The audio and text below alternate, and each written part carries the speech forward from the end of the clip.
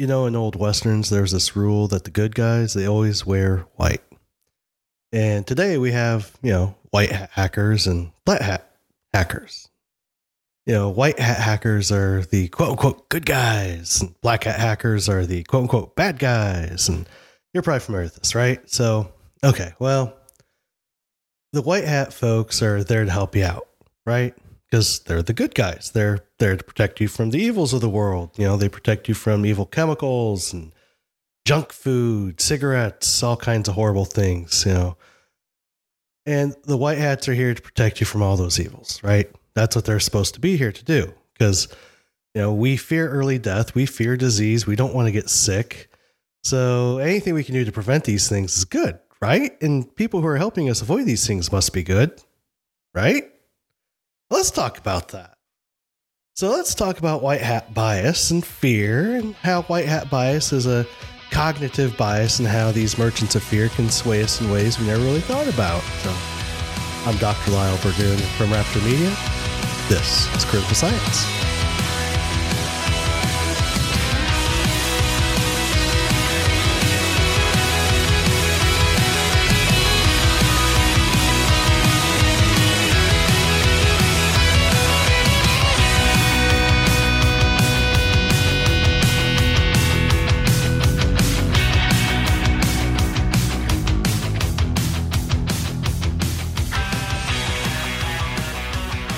So I didn't come up with the term white hat bias. That's not my term. David Allison actually is the one who first coined the term as far as I'm aware. David Allison, like me, is a scientist. He's a statistician as well, who saw something interesting in the science. Like me, David Allison knows that there's larger, better controlled studies out there that showed no effect. Whereas there are also smaller, more poorly done studies that showed large treatment effects. And this is the same false positive thing that I keep talking about on my blog, toxictruthblog.com, here on the podcast. And people who are out there saying that various products are making you sick or killing you, they kept citing these really poorly done studies that were really small. And, someone will likely say, but, David Allison and you are both funded by industry. You guys can't be good people. I actually hear that a lot. And it's true that we are both funded by industry. We both accept money from industry. That is absolutely true. We also both accept money from the government as well. What matters, though, isn't where our money comes from. What matters is the science. Now, wait 1 second, right? That's what you're thinking. You're thinking, wait. The science matters more than who pays you for your work. Is that true? Well, it is. So, you see, anyone can do really lousy science and be funded by government grants. We see this all the time. Tons and tons and tons of studies are funded by the National Institutes of Health. Yet, they're extremely small studies. They have very small numbers of subjects. Most of them are likely to be false positive studies. And these people continue to get government grants. You can also be funded by industry and do really lousy science too. There's nothing saying that industry only funds people who do good science. But the opposite is also true in both cases. The government does fund really good scientists. Industry also funds really good scientists. So judging someone in their science based on who funded them is actually a logical fallacy. It's a type of what we call a genetic fallacy. Because what you're doing is you're saying that people within this particular group are doing bad stuff. And again, that's a genetic fallacy. It isn't inherently true that all industry science is good or bad, and it is also not inherently true that all government-funded academic science is good or bad. To judge the science, you actually have to, wait for it, judge the science, not who paid for it. You have to actually look into the studies. You have to dig deep. You need to figure out, what is the sample sizes? You need to figure out, are they analyzing the data properly? There's a lot of things you need to look at. You can't just look at the end of the paper and say, oh, this is funded by industry, so it's bad. Oh, this is funded by the government, so it's good. Oh, these people are academic scientists, so they have no conflicts of interest. The conflicts of interest don't matter a whole heck of a lot. What matters is the science good? Because at the end of the day, if you're saying that industry people always do bad science, then what you're really saying is industry people are doing unethical work and their stuff shouldn't be published at all. And that's just not true, right? We can look at the science and we can figure this out. So back to the idea of white hat bias.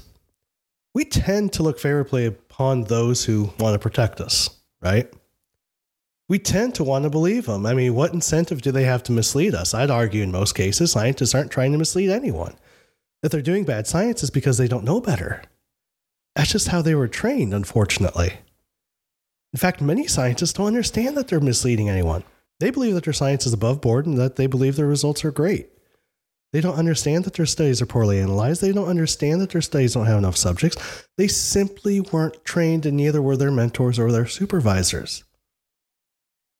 And these scientists, they need to publish. Publishing work that bucks the current trend is hard, and generally it won't get published. And as a university scientist, if you don't publish, you don't get more grant money, which means you won't get promoted, which means you probably aren't going to get tenure, which means you'll probably lose your job and your identity. So there's lots of reasons for academic scientists to not buck the trend, which means there's a lot of incentive to stay the course, not rock the boat, continue to conform, and buy into the confirmation bias of the funding panels. Because at the end of the day, academic science is funded mostly by the government, where you have panels of scientists who decide whether or not you get money. And if you are bucking the trend, if you're saying that their hypotheses aren't right, guess what? You're probably not going to get money.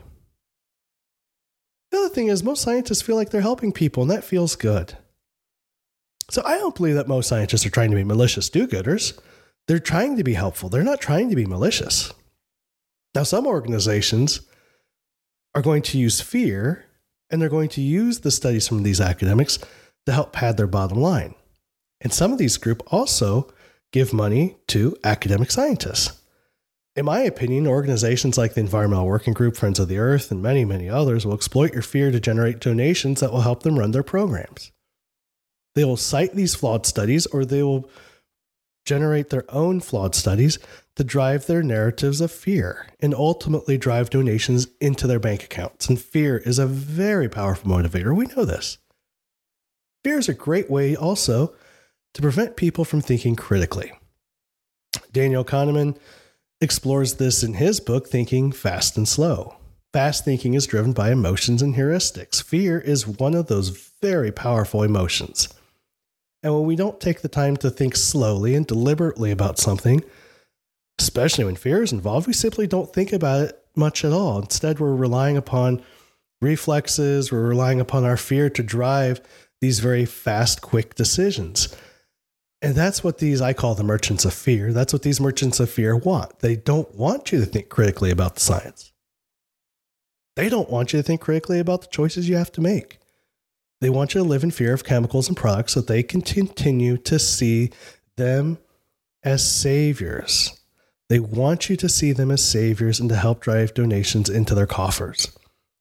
And what I'm trying to do is to help you recognize these fear triggers, to help you understand when you're dealing with these merchants of fear, when you're dealing with the science. And it's not just in the science, but also in politics and your daily life. So you can stop the fear, you can slow down your thinking, and you can begin to think critically about the science, the messaging, the politics, what have you. I want you to be able to slow down your brain and to help you think critically. That's what this podcast is all about.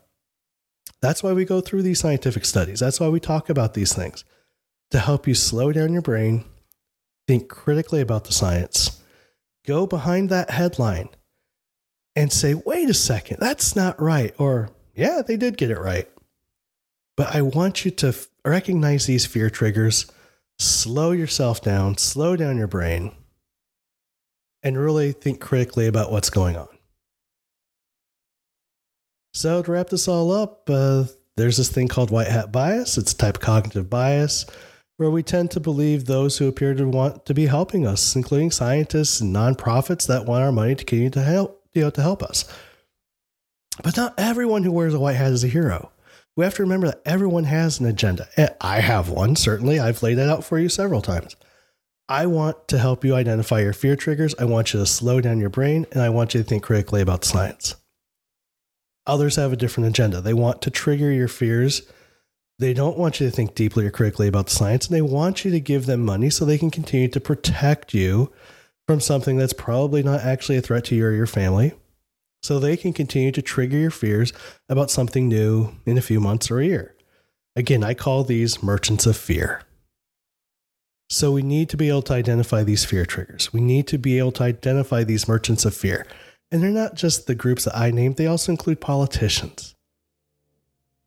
And we need to identify these fear triggers so that we can slow down our brains and focus on critical thinking and evaluation. That's the only way we're going to get out of this. And that's the only way we're going to be able to stop operating on fear when we're talking about our families, when we're talking about science, when we're talking about food, what have you.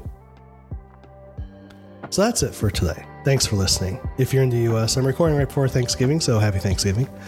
Go enjoy whatever you do, and I'll be back with a full stomach and an open mind. I'm Dr. Lyle Burgoon. Thanks for coming along for the ride, everybody. This is Critical Science for After Media. So long.